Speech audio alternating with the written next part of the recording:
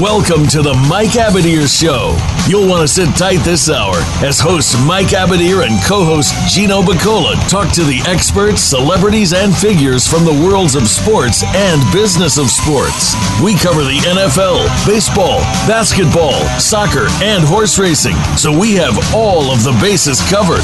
Now, we just need your participation. Here is your host, Mike Abadir. Oh, April 18th, 2019. This is the Mike Abadir Show. I am Gino Bacola, always alongside the main man, Mike Abadir. And Mike, we've been recapping some of our favorite moments from the show Game of Thrones. But now we actually have a fresh, brand new episode to talk about. So right off the bat, just give everyone a spoiler warning.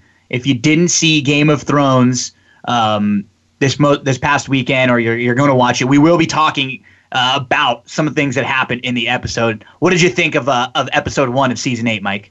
Liked it, didn't love it. Yeah, I kind of scene setter, you know. Yeah. There were a lot of fun moments, but they were all pretty quick, right? None of them. That's a great point. It seemed like they rushed it. Yeah, well, that's kind of what they have to do, unfortunately, with only 6 episodes this season, you know? There's going to be a lot of moment at the end of the show. I wanted more of it. I wanted to see his reaction. I wanted to see him fall down like, I can't believe this. And then Samuel Tarly asking, what are you going to do, Jon Snow? Are you going to insist that she, step aside for your kingship? Or, you know what I mean? Like, I wanted more of that, but I think that's all a part of their plan. Yeah. It just got to give you I saw a lot of responses that said, they did a good job because they knew this was going to be a big kind of laying out, like they mirrored the very first episode ever in some ways, right off the bat with the procession, them coming in and like Arya seeing, like immediately Arya just sees like the Hound and Jon and Gendry right off the bat, some of her like reuniting moments. But they did a good job of giving us some fun dragon scenes. And then a couple, like a pretty pop-out, scare you moment. And then just a lot of just seeing the major characters interact with each other. But not a lot went on. Except I'll tell you something that's kind of funny. As you mentioned, until the very, very end when we found out the Yeah, exactly. Well, you mentioned the dragons and there was a scene there, obviously, where, Dany and Jon Snow are kind of on a double date with dragons, if you will. It's Aladdin. They're on the magic carpet ride, right? Yeah. So here was the funny thing to me is actually in the books, it says that dragons, you have to be not a Targaryen, but where are the Targaryens from? It escapes my mind. Not Valyrian, like Valyrian steel, but there's another word with a V, region or whatever. But you have to be of these people to be able to ride a dragon. Now, he was able to because he is. She didn't know that, though. Shouldn't she be scratching her head? Like, even when she offered, should she have even offered? She should have known, like, there's no way the dragon's going to let him ride him like a pro like that. But then when they got off, she should have been, wait a second. How are they letting you, or is she just so smitten with love that she's not even thinking about it? So I don't know. It's weird, though. It's just like, hey, just get up on there. He's like, should I know anything about, is there like a seat belt or a controller and then it's funny, somewhere? He's like, you ruined horses for me afterwards, and he gets off. So that was pretty funny. Oh, yeah. So we got some fun moments, right off the bat. And I love everything with the Hound. I love the Hound and Arya interaction was great. That was fun. I want to see more of that. I like when because he mentioned before, I think at the end of last season to Brienne that he's not going to be the one standing in her way. So I think maybe that was some foreshadowing to where he's going to help Arya out again. Because he always had, like, that's the thing about the Hound. And we've seen some of these really great characters who have had these incredible story arcs, and the Hound, I think, is one of the best story arcs, and it's up there with Theon and some of those who just have these epic Jaime turn from good to bad, back to good, back to bad. It's really just epic, and I'm excited for the Hound. I've mentioned it, I think, 3 or 4 weeks in a row that I just cannot wait for the Clegane Bowl. When we get to see the Hound lock up with the Mountain, that is one thing I've been looking forward to the most. And no doubt, you're right though. The Hound's turnaround may be the most remarkable one because it was very slow turning in front of our eyes to where we're like, you know what? He's not half bad. He's not this hard-hearted guy. He always felt a little bit in there.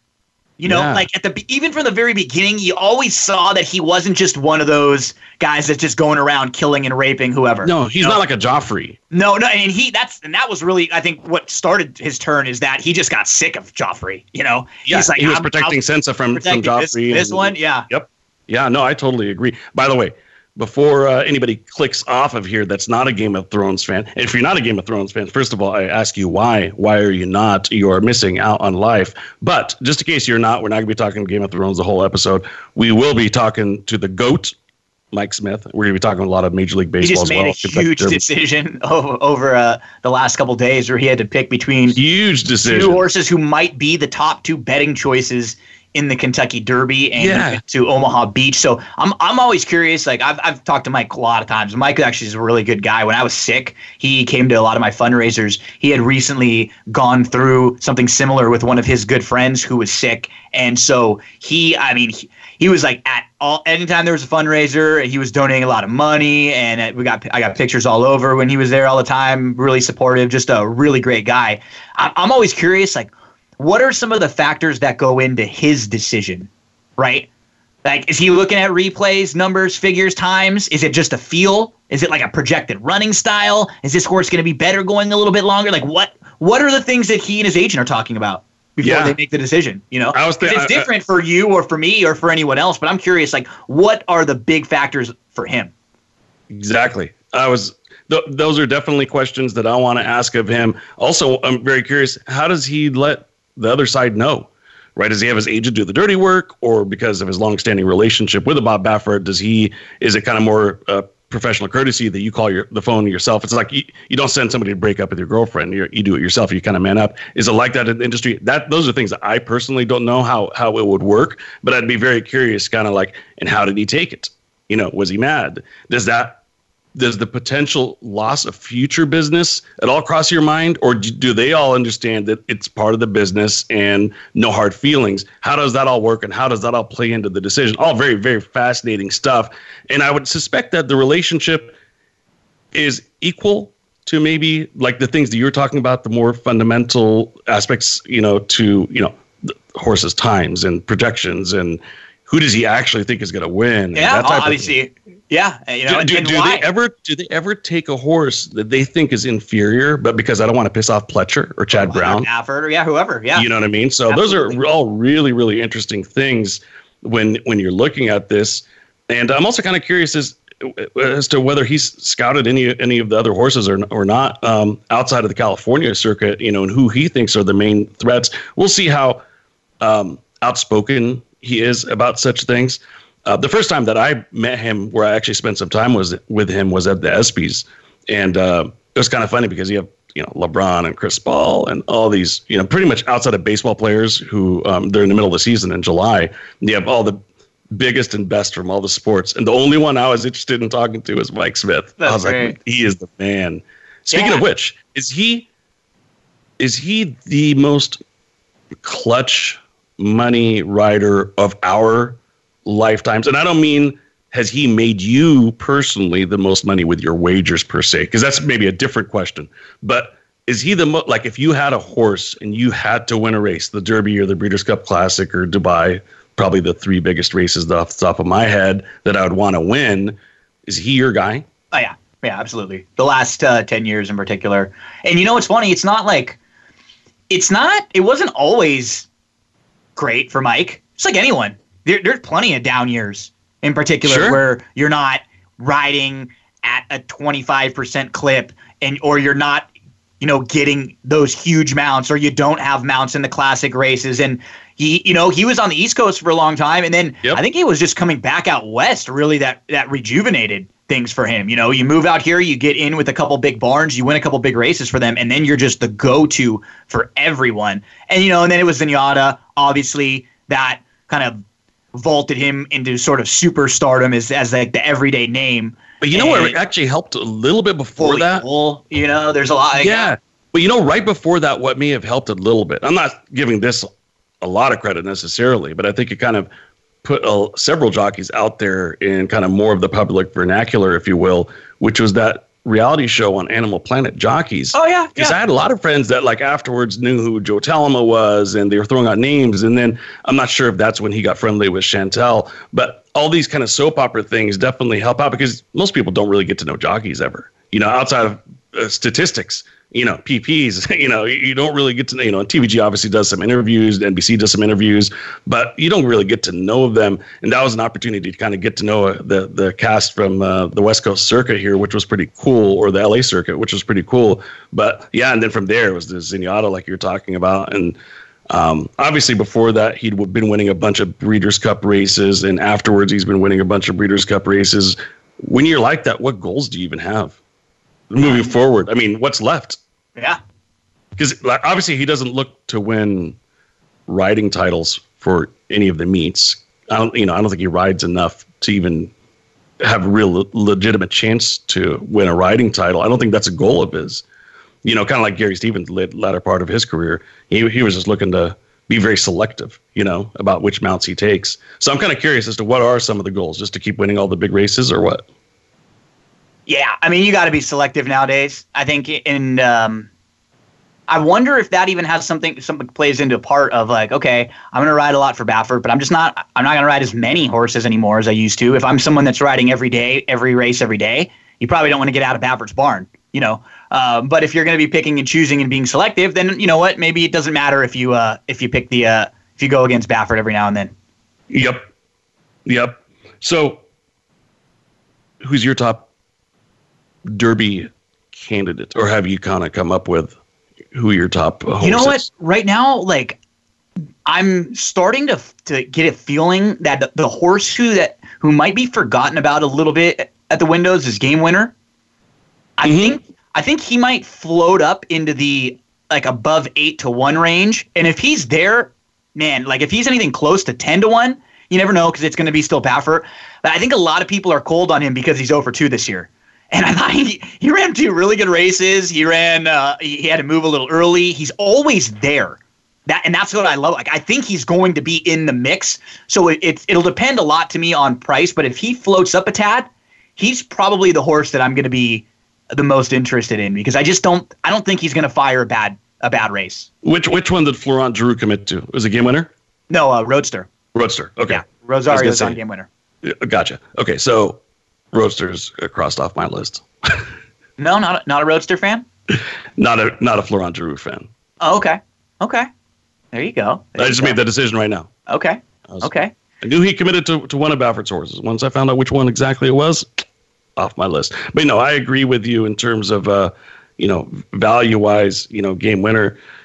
It's funny because you have 3 Baffert runners in this race that are probably going to be similar odds, right? Yeah, that's within a couple points of each other. I mean, like kind of like that's what I'm seeing. Well, I think Roadster and Omaha are going to vie for favoritism, and now I think because Mike Smith picked Omaha, he'll probably be the favorite. And then you'll have, Roadster right after that. You'll have no East Coast bias for Game Winner and Tactitus. Well, I think Tacitus will probably be like Tacitus is the horse who might get bet, and that will make Game Winner float up a little bit because generally you don't have more than like 3 horses under 10-1. I think it's usually like 3, 4, and then a bunch right above 10-1. Like you'll start getting at 12, 15, and then in the 20s. But honestly, this year I think there's going to be quite a bit of pretty high long shots. Absolutely. We don't get the huge like 100-1s like we used to because everybody just bets them now. Like if a horse gets above 50-1, everybody just starts betting on them because they're such a big price, like just the regular betting public. But there are a lot of horses this year, at least in my handicapping, that I'm just kind of dismissing. It's actually kind of funny, Mike. If you look at the Derby points list, I actually like the horses that are like from 21 through 30 more than maybe half than like 14 or 15 of the horses in the field. I don't blame you. There are some horses that are kind of interesting that just missed and are right on the outside. And if things happen, they might get in. Yeah, I'm bummed that another twist of fate is probably not getting in. I would have really liked to see. Sure, this I mean, Signalman has run well at Churchill Downs and is absolutely a horse who could close and hit the board. Swainyo, same thing. Bourbon War just had a chase a lone speed at Gulfstream Park last time out, and if he runs third instead of fourth, he's in. And I don't think we've seen the best of Instagram either. No, not at all. Mucho Gusto. Owendale just won the Lexington. And this is an up-and-coming horse. I like this group, like the 21 through 30. I would prefer seeing a lot of them over some of the horses that I'm just going to kind of dismiss in this Derby field. So, yeah, for me right now, it kind of gravitate going towards Game Winner. How about you? Who's like one of your top or one or two of your kind of top tiers? I'm probably going to have to say Omaha Beach, and it's not, because of Mike Smith necessarily entirely, but Omaha Beach has just looked really good to me. It's hard to it's hard to go against what your eyes tell you. You know what I mean? I also like Maximum Security. It's kind of funny because I know he came from very humble beginnings, in the claiming ranks, but he's, beat every test that's been thrown his way. And so, I think to me, those are probably my top two. And then in terms of a long shot, I think Tax and Long Range Toddy, horses that I'd probably be using underneath. But you and I both know that there's a lot that's going to happen between now and then, namely the post positions. You're right. The post positions play a big part of it, of course. I'll absolutely have Country House as an under horse. He's one of those horses who just kind of always comes running. And I think he'll come running and pick up some pieces and, second, third, fourth type horse, and he'll be pretty huge. I don't know if he's good enough to win, and he's the kind of horse who you really have to time right because it seems like he'll make a move and then flatten out a little bit. So I think he needs to but he will come running. And so I like him as an underneath horse. I just kind of dismissing a lot of horses. Like Master Fencer, not really a fan of. Like as of now, not really. Spinoff, Gray Magician, not really. I know our buddy Joe's high on Win. I'm not that high on him. Cutting Humor and Tax maybe, and Long Range Toddy maybe. War of Will, I'll probably give him a shot to bounce back. Improbable, not a real high cal fan. Code of Honor, Game Winner, I like. Maximum Security by my standards, not really. Roadster, sure. Plus K Carfé, Tacoma. And I'm down. Sounds like just a quick count on top of my head there. It sounds like you're down to like 3 or 4 already. Yeah, and that's just not that I'm going to be right or wrong, but generally I have a tough time getting. I'll get to 10, in the Derby that I like, and then I'll have to start cutting. And okay, I'm going to play some trifectas or some supers. Which of these horses am I going to be having to cut out from on the top and place them in certain spots? But it doesn't seem to me on paper, at least. And as you mentioned, I'll do a little more handicapping and I'll dig in. But I know most of these horses already. We do. We've been watching them. We've seen them. So now it's just about how do they train the couple weeks coming into it? Where do they draw? And what's the track come up like on Derby Day? Yeah. No, I totally agree. And I think that the exacta wager and the trifecta wager are going to be huge opportunities to make money. I think they're going to pay no matter what. It's going to be the opposite of last year where you could bang it 10 times a piece and not clear 2 Gs. It's not going to be like that this year. I think it's going to be a good exacta no matter who comes in, and a good trifecta probably no matter who comes in. Well, let's take a break. When we return, we'll continue on with a little more Game of Thrones, and Mike Smith will be calling in at some point. And when he does, we'll bring him on. We'll start talking some Omaha Beach, and then we can close up with maybe some thoughts on the baseball and the NBA playoffs.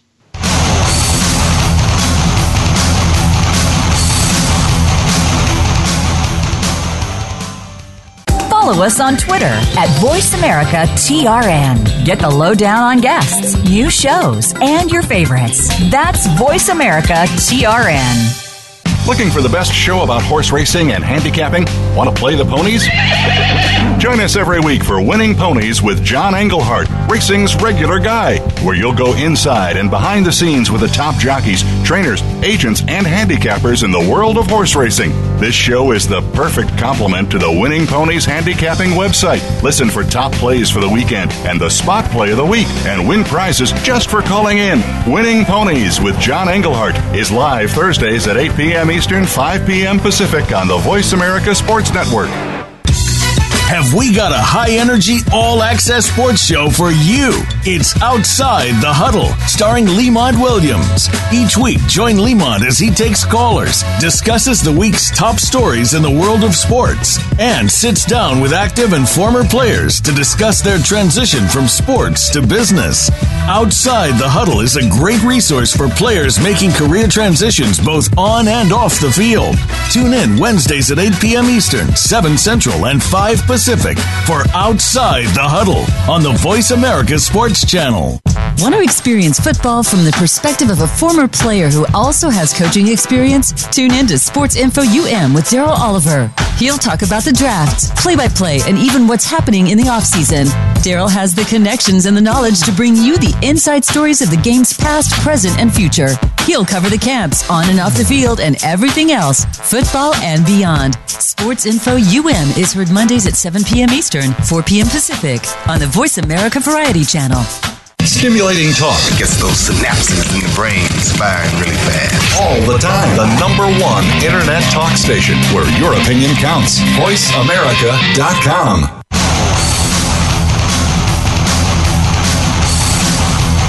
This is the Mike Abadir Show. If you want to call in today, we can be reached at 1-866-472-5788. That's 1-866-472-5788. Or send an email to mike@themikeabadirshow.com. Now, back to this week's program. Okay, Mike, one of the fun parts in the first episode of Season 8 of Game of Thrones was the interaction with Euron Greyjoy and Cersei. And the funny thing, a couple of the real things that I saw floating all around social media, Cersei and the elephants. She seemed pretty pissed off that there were no elephants that she thought she purchased. Does that tie back into something from previous episodes? Because I was wondering, what the hell is that all about? Right? Or maybe foreshadowing. Like something to come. Right? Because that just seemed weird. And it stumped me. This isn't a show that just throws things, as you've mentioned a few times. They don't really just leave things dangling a whole lot. No. They usually fix that. They cross the T and dot the I's at some point. So we'll see. But the Euron is just ultimate swag. I mean, that guy just shooting his shot. He does not give any F's, Mike. I mean, he is just... Really, he's DTF. That's all he's trying to do right now. He wants to sleep with the queen, and he did, and he does. And what's funny is she says to him the line that like every girl just loved, that like if you want a queen, you got to treat me like a queen, and then 2 minutes later she sleeps with him, But he's talking about how he wants to put a prince in her, but I don't think he knows that she is already pregnant. Well, that's an interesting point. Do you think that she did sleep with him to be able to kind of deflect from Kingslayer, the incest, that whole thing, because that obviously is the one who impregnated her, or does she really kind of have the hots for his arrogance, as she said, and that type of thing, or is it maybe a combination of both? She kind of likes him. He did kind of bring a lot to the table, and he did through every time that he said he's going to come through. So I give him that. But is it more the pregnancy, or more just kind of her anatomy and her needs? I think she's just playing the game with him. She I don't think this means anything to her whatsoever. I think this is just payment. This is what he wanted. She's gonna give it to him, and that's it.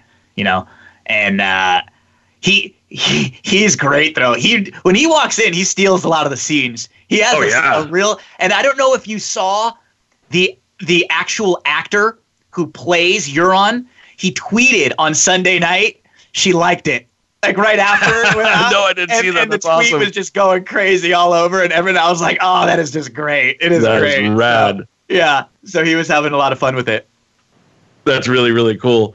Yeah, it's that was obviously a kind of a fun twist. Didn't really see that one coming. I guess the other thing that I didn't mention is maybe it's a little bit of loneliness since Jamie left. Speaking of which, it'll be very interesting to see how that all goes down. From kind of the previews, it looks like he's going to be going through some type of maybe trial, or he's going to be in front of the all the elders or the council or whatnot, answering some questions. Not sure why at this point, because the Lannisters promised they'd come help fight, which is why he's there, because Cersei made it clear that she's like, are you an idiot? Are you a fool? We're not going up there to help them out. That was all a BS ploy to, pretend that we have peace so they don't see us coming. He wanted to honor their word, so he went there. So what is the trial for then? So what are your thoughts on that? Well, we know we saw Cersei and Qyburn, what they're doing. They're going after him, the brothers. Yep. He had a...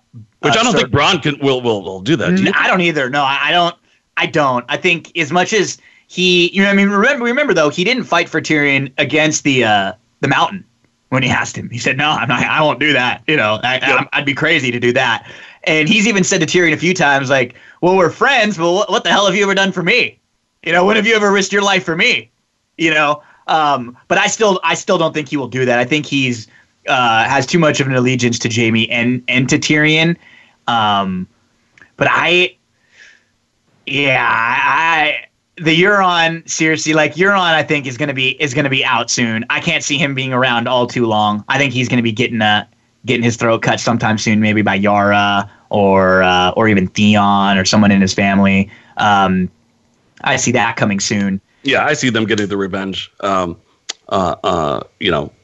Because of what he killed their father first of all, and then he crowned himself the king of the Iron Island. So couple other things that we haven't mentioned, but that were kind of big parts of the episode. And we find out that the Starks are not really taking too kindly to Queen Dany. Sansa isn't a big fan of her. Arya is taking Sansa's side. At that point, everybody just hates Bronn. He just shows up and has just got no emotions and no feelings anymore. And he's just like, hey, we got a fight coming. We better do that. He does just sit in the weirdest spots, right? He just always shows up in the weirdest spots and he's just staring. And he's like, we don't have time for this. Yeah. We don't have time for this. Yeah. It's like they've greeted each other for 30 seconds. He's like, we don't have time for this. That was kind of funny. Yeah, that dynamic was kind of interesting because it really seemed like Arya was not giving Jon Snow grief, but a little bit. It was unexpected. It was unexpected because she's always looked up to him. Well, and last season, she was threatening to kill Sansa.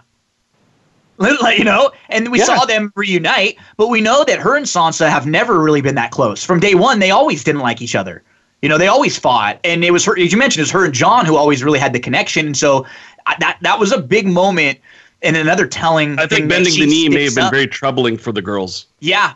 Because they've been very troubling. They're obviously how can you do this? We're Northerners. How do you allow people, somebody, an outsider, to come in and rule us? It's never happened. And then how about the interaction with so Jon comes in with his new girlfriend, and his sister doesn't like, other sister doesn't like, all of his people, the Northerners, they don't like because they remember history and what their family has done to Ned Stark's father and, and the Starks in history. So he comes in with this new girl. Nobody likes it. Even his best friend, Sam, who's like always got his back, always on his side, always asking, hey, what did you do with that girl? Tell me more about that girl. Sam loves the details.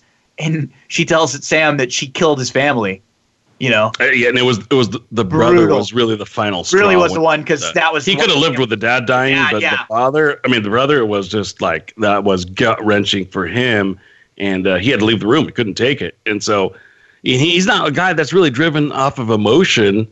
But once Bran convinced him that he's got to be the one that kind of spills the beans, once he went down to the crypt, he was like, "Hey, man, he basically was like, you got to be the king. You can't let her."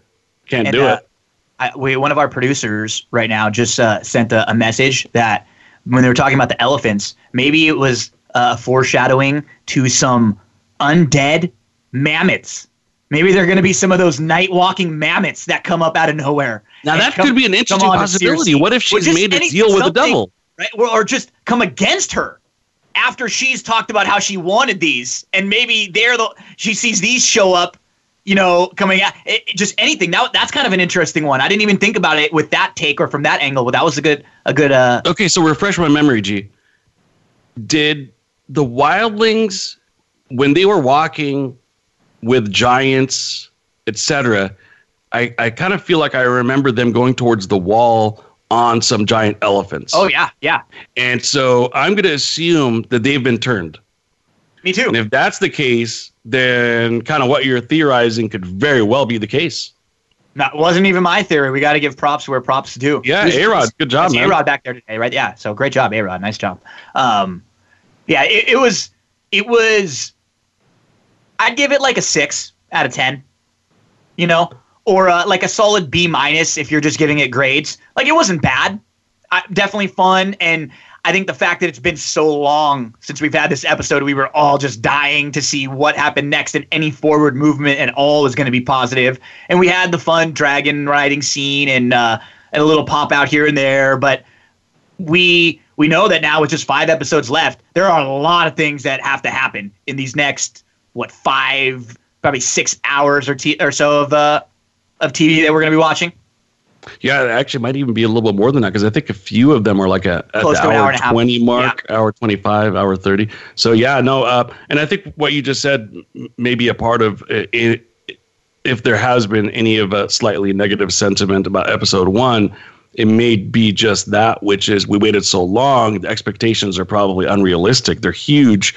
And I agree with you. I think this was a setup episode. So you almost can't judge episode 1 until you see what happens with episodes 2, 3, and 4 and how it all unfolds. Because I think a lot of times things make a lot more sense, even dating back to the very first episode. And one last thing before we kind of talk a little bit of MLB, it was kind of cool how they did relate back to episode 1 with that caravan to start the show. The procession in little the city, kid. yeah. Yep, the procession, the little kid, running to try to get a glimpse, try to get to higher, to a higher spot just to be able to see more clearly, height disadvantage. It's just like Arya back in year number 1, episode number 1. So that was kind of interesting. And then from there, really, like you said, it was all about the reception, the chilly reception that the outsiders got. And I think that was probably the biggest takeaway from this first episode of season 8. And I think that's going to carry through and may even be a big part of John's decision how to take this from this point moving forward. Because if people aren't going to fight for him, then it doesn't make any sense to keep the status quo. No. And this is how long is it going to take for John to tell Dany? Is he going to tell her right away? How is he going to break this news to her? Because this is going to be the biggest, obviously something conflicted, because John's never wanted this. He's the only one, really, of all the rulers who never wanted to be a ruler. And he's always repeatedly tried to get out of it over and over and over again. He's given his responsibility to Sansa anytime that he could. And when he got out, because he got killed, he got out of leading the Night's Watch. He didn't want to do that. He's had to be anointed the king repeatedly over and over again. And now that he is the one true destined ruler, how is he gonna? As you mentioned, we didn't see it enough, so hopefully we'll see more of it and they'll pick it up from where it left off. Is how's he going to internalize that, and really how is Dany going to respond to that? Like what is that interaction going to be like? Is Sam going to get mad and just tell her, or is something going to happen where John just I don't see him just going up and telling her. But then again, he's such an honest guy. Maybe he does. He says, I don't want anything to do with this. I don't want this. It's yours. You can take it. I'm just going to marry my aunt. It's all very fascinating stuff. Can't wait to see it all unfold. Let's talk a little baseball, shall we? Yeah. We got a few minutes here before the break. And so let's start with your team right off the bat, because you start with the reigning champs. And a week ago, we were talking, and it seemed like going home, maybe was gonna pick them up a little bit, but they lost 3 in a row again right now, and the Red Sox are 6-13. It's like they take a step forward and then kind of another 2 steps backwards so far. Again, this is a baseball season. We're only 19 games in, and as you had mentioned, it's not like the Yankees are world beaters right now. Anyways, they're 8-9, but we're starting to worry about the Rays a little bit, who are now up to 14-4, and they're not exactly a slouch, Mike. This is a team that you thought would be, a wild card team anyways this year. Yeah, I mean, they've been super, super impressive, and the Red Sox have been very under impressive. what I'll stick to what I said last week, which is, remember I mentioned that they start off the year with a long road trip, and then they come back for a very short homestand, and then they go back on the road again. And I said I would reserve judgment. Just like a tough month. Very, very tough month. So I was going to reserve judgment until they start the real homestand, where they finally get to play at Fenway for a while, because they start off the year playing 6 out of their first 22 games at home. Let's judge them after that. If they can't get it together in late April and early May, then they're in real trouble. And when I say real trouble, you're going to have to kind of take a introspective look inwardly and decide, do I want to trade some of these guys because my minor league system is so depleted that maybe I could trade a piece or two and still be a contender for years to come. And set myself up better. But at least set myself up better. Maybe it's a Rafael Devers, who was their top-rated prospect for many years, and he's been pretty decent, but he hasn't lived up to the expectations that he came into the league with. Somebody like that. Maybe a Xander Bogaerts. I'd like to not have to move him, and I know contractually, I mean, they're obviously very committed to him and Sale. Who knows? But right now, it's all about that next homestand and what do they do from there. And the Dodgers from last year were a great example of a team that could make a turnaround and get to the World Series. Absolutely. But right now, yeah, it's been ugly, man. It's been ugly. The big crazy thing is that it's not even that you lose and you're going to lose some games, and it's great that what's great is that it's not run differential that matters. It's just wins and losses. Like your minus 42 through 19 games won't matter if you get back and get into the playoffs. But just looking at two teams, you're a minus 42, the Red Sox, and the Rays are a plus 47. Unreal. That is unbelievable. Unbelievable. And for the Red Sox, it hasn't been, sometimes early in the season, you have like a game or two that'll throw it off. It's not been the case for Boston. No, it's been just when they lose by 4 runs. Yeah, season-long mediocrity, and mediocre is probably putting it nicely.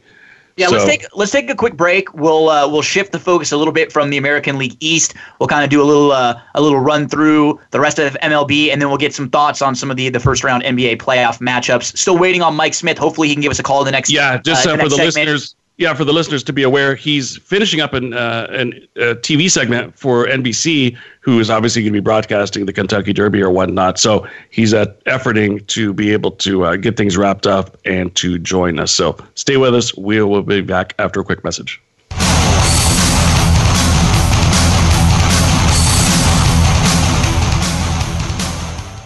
Become our friend on Facebook. Post your thoughts about our shows and network on our timeline. Visit Facebook.com/Voice America. Racers and Rental Cars is the program for wannabe pro racers and those interested in the racing profession and automotive industry. Join hosts Cameron Ferre and Don O'Neill as they take you behind the scenes with previews and review for race day. It's about the business as well as the fun. We've got the scoop, the guests, the discussion, and the WTF moments. All you need to do is bring your ears. Racers and Rental Cars heard every Saturday at 10 a.m. Pacific Time, 1 p.m. Eastern, right here on the Voice America Variety Channel. Sports continues to grow and evolve to ever-increasing prominence in today's society. On All Around Sports, host John Inglesby will connect with the leading newsmakers from the sports world, including players, owners, and fellow sports journalists, discussing the top news and events that are relevant to sports today. John will also report from and offer his experience of the world's top sports events. Tune into All Around Sports with John Inglesby, Mondays at noon Eastern Time, 9 a.m. Pacific, on the Voice America Variety Channel. Do you love sports talk? Can't get enough sports talk? Have we got a show for you? It's about the NFL training camps, Super Bowl previews, a look at the new starting quarterbacks, and weekly key injuries. We'll take your calls and emails right on the air. Former Philadelphia Eagle James Loving is your host, and you never know who'll drop by for a co-host spot or an interview on the spot. Tune in to Loving That Sports Talk with James Loving every Wednesday at noon Pacific Time, 3 p.m. Eastern Time on the Voice America Sports Channel. Streaming live, the leader in Internet talk radio, voiceamerica.com.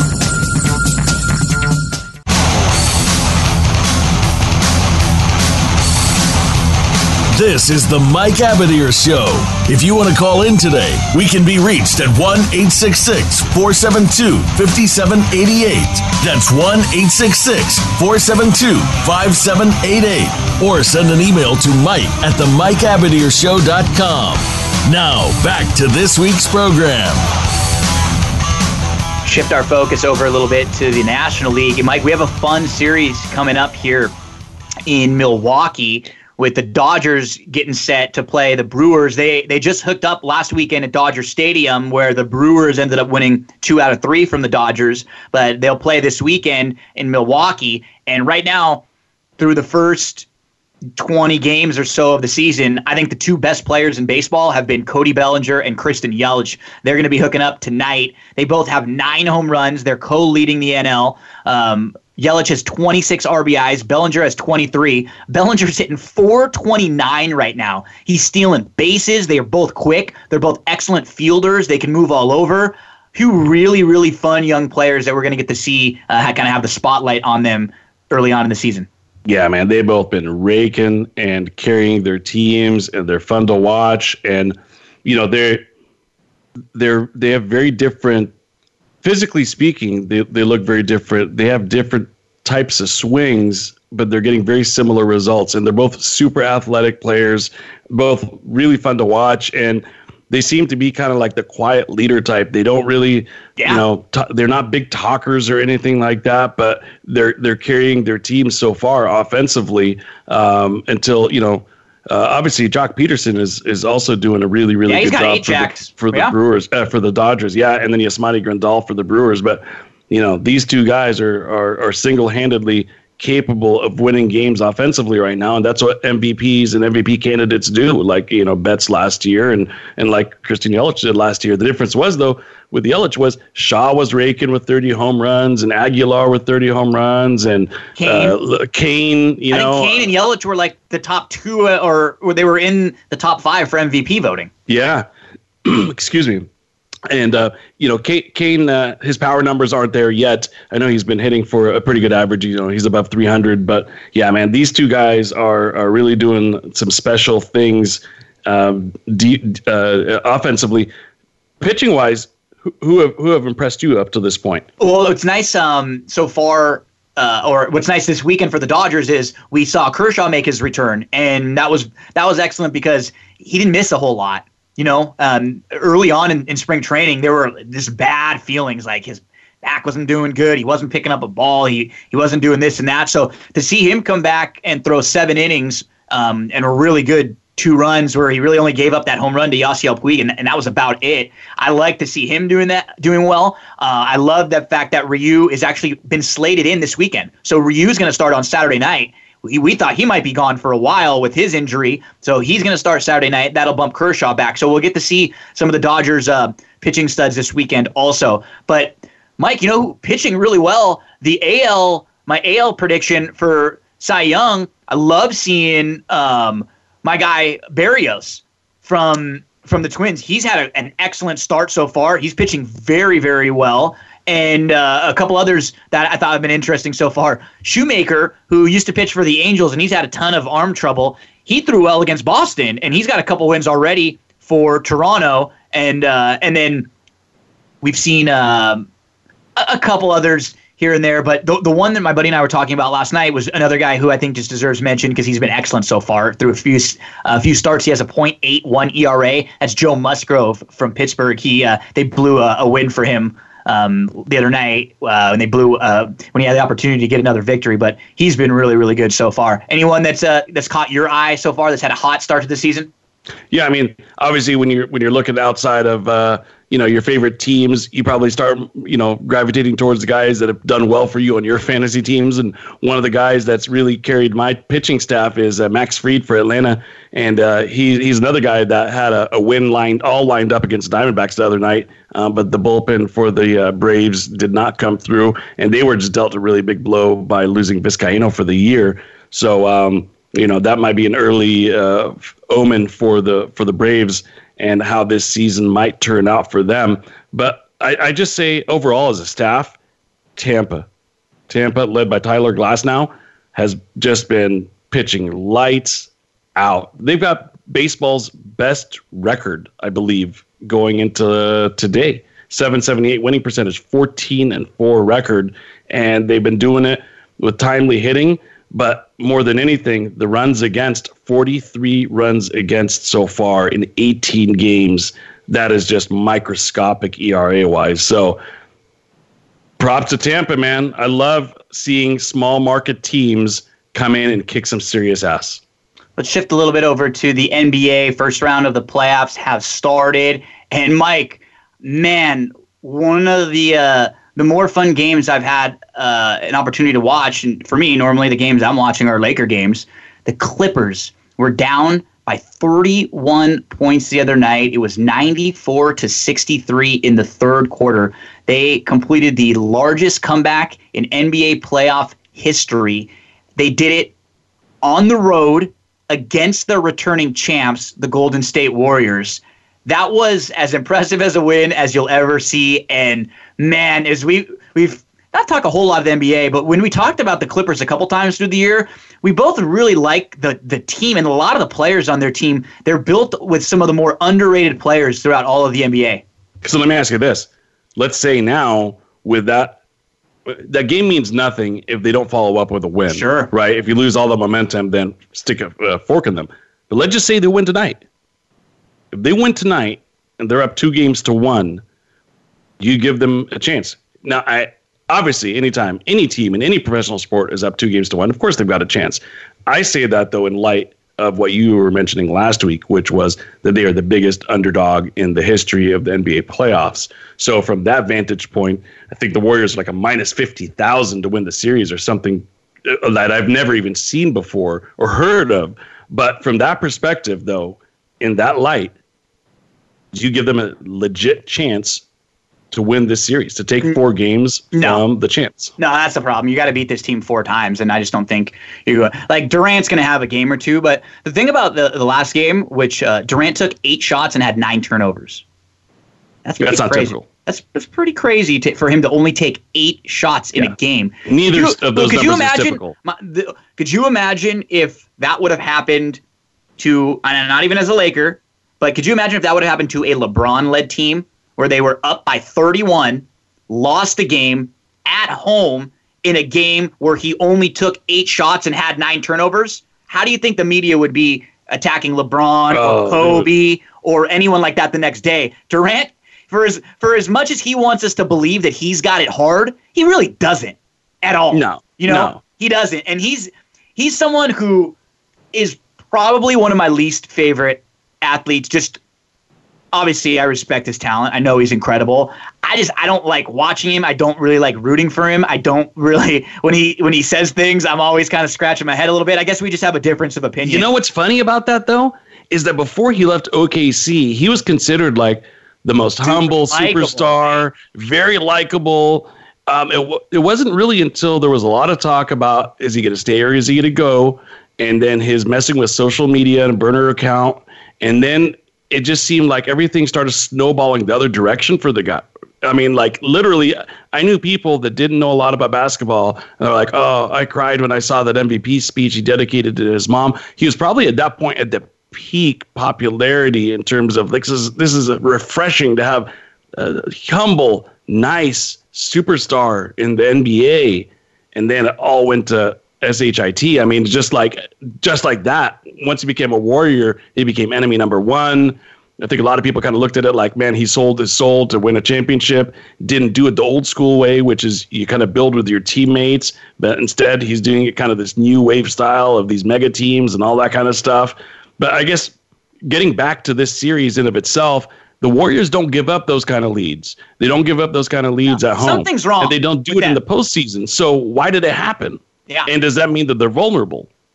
Something's wrong, with them. They're a little off. And if it's maybe Durant's going to leave or whatever it is, there's the mojo in the locker room isn't quite there as it normally is with that team. So I think they'll still be able to get by. And I still can't figure out even, if maybe it's Houston, but who's going to be able to beat them 4 out of 7 times? That's the problem. Like you could beat them it'd be 3-3, and then in a game 7, are you going to be able to take them down and hope that, Curry and Clay and Draymond and Durant don't show up? No Boogie, obviously. I think Boogie was starting to play well, Cousins, and he's going to be done now, so that won't help them. But I still think they're still the leader right now because you look around the rest of the West.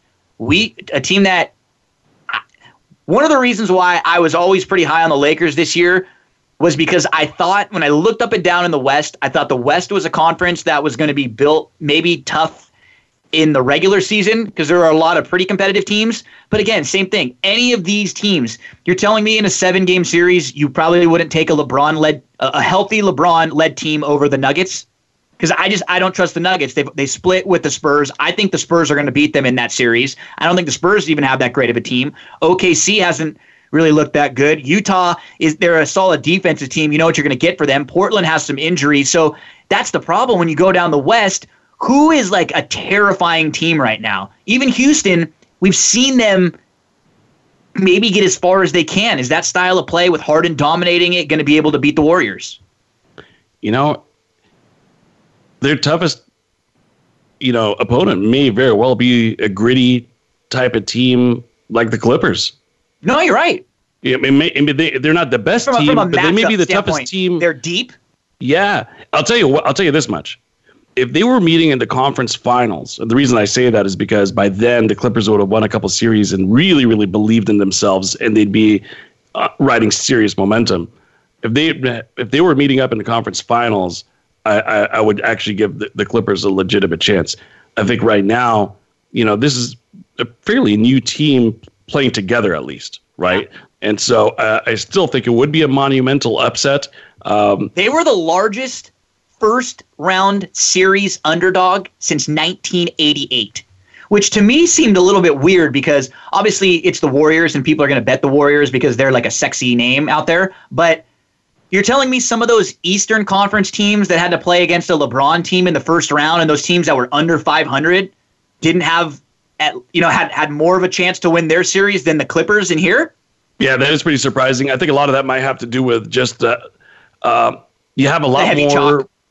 Yeah, and also, this would be an interesting question to maybe pose to, one of these sportsbook directors that are out there, or maybe even our guy Tony at Treasure Island, which is now that gambling has become much more widespread, I would imagine that there are people that are looking kind of for the easy, 10 cents on the dollar, like the 1-9 horse race opportunity, right? To maybe bet on favorites.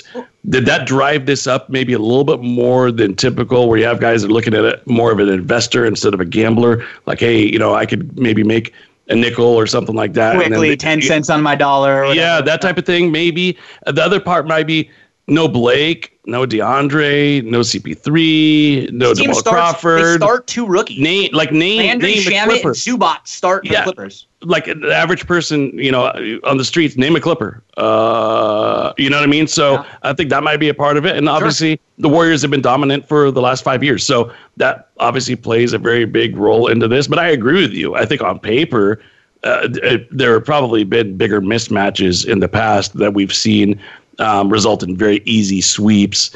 This one ain't a sweep already. So it'd be fun to see what happens. We only have a couple minutes left, but just some big notes. The key to that Philadelphia team and the 76ers series, as we mentioned right when it was starting, was the health of Joel Embiid.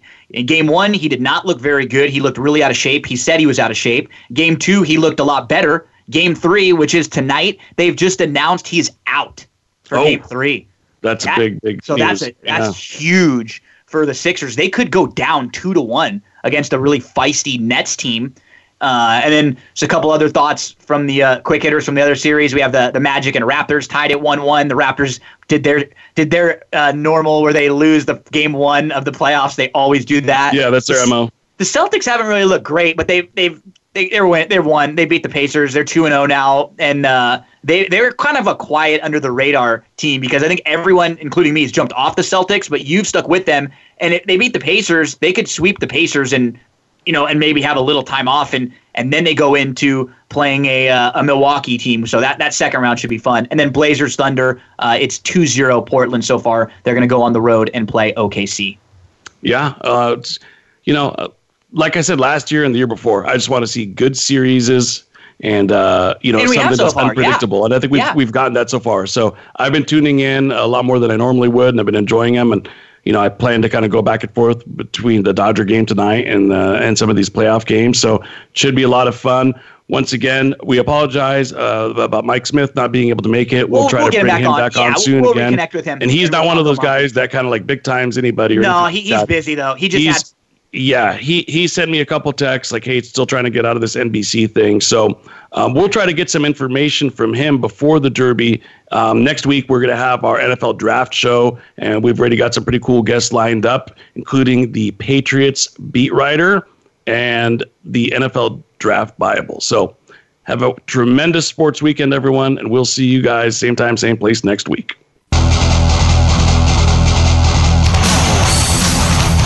Thanks for joining us this week for the Mike Abadir Show. Please tune in again next Thursday at 7 p.m. Eastern Time and 4 p.m. Pacific Time for another show with Mike and his co-host, Gino Bacola, on the Voice America Variety Channel. Have a great week.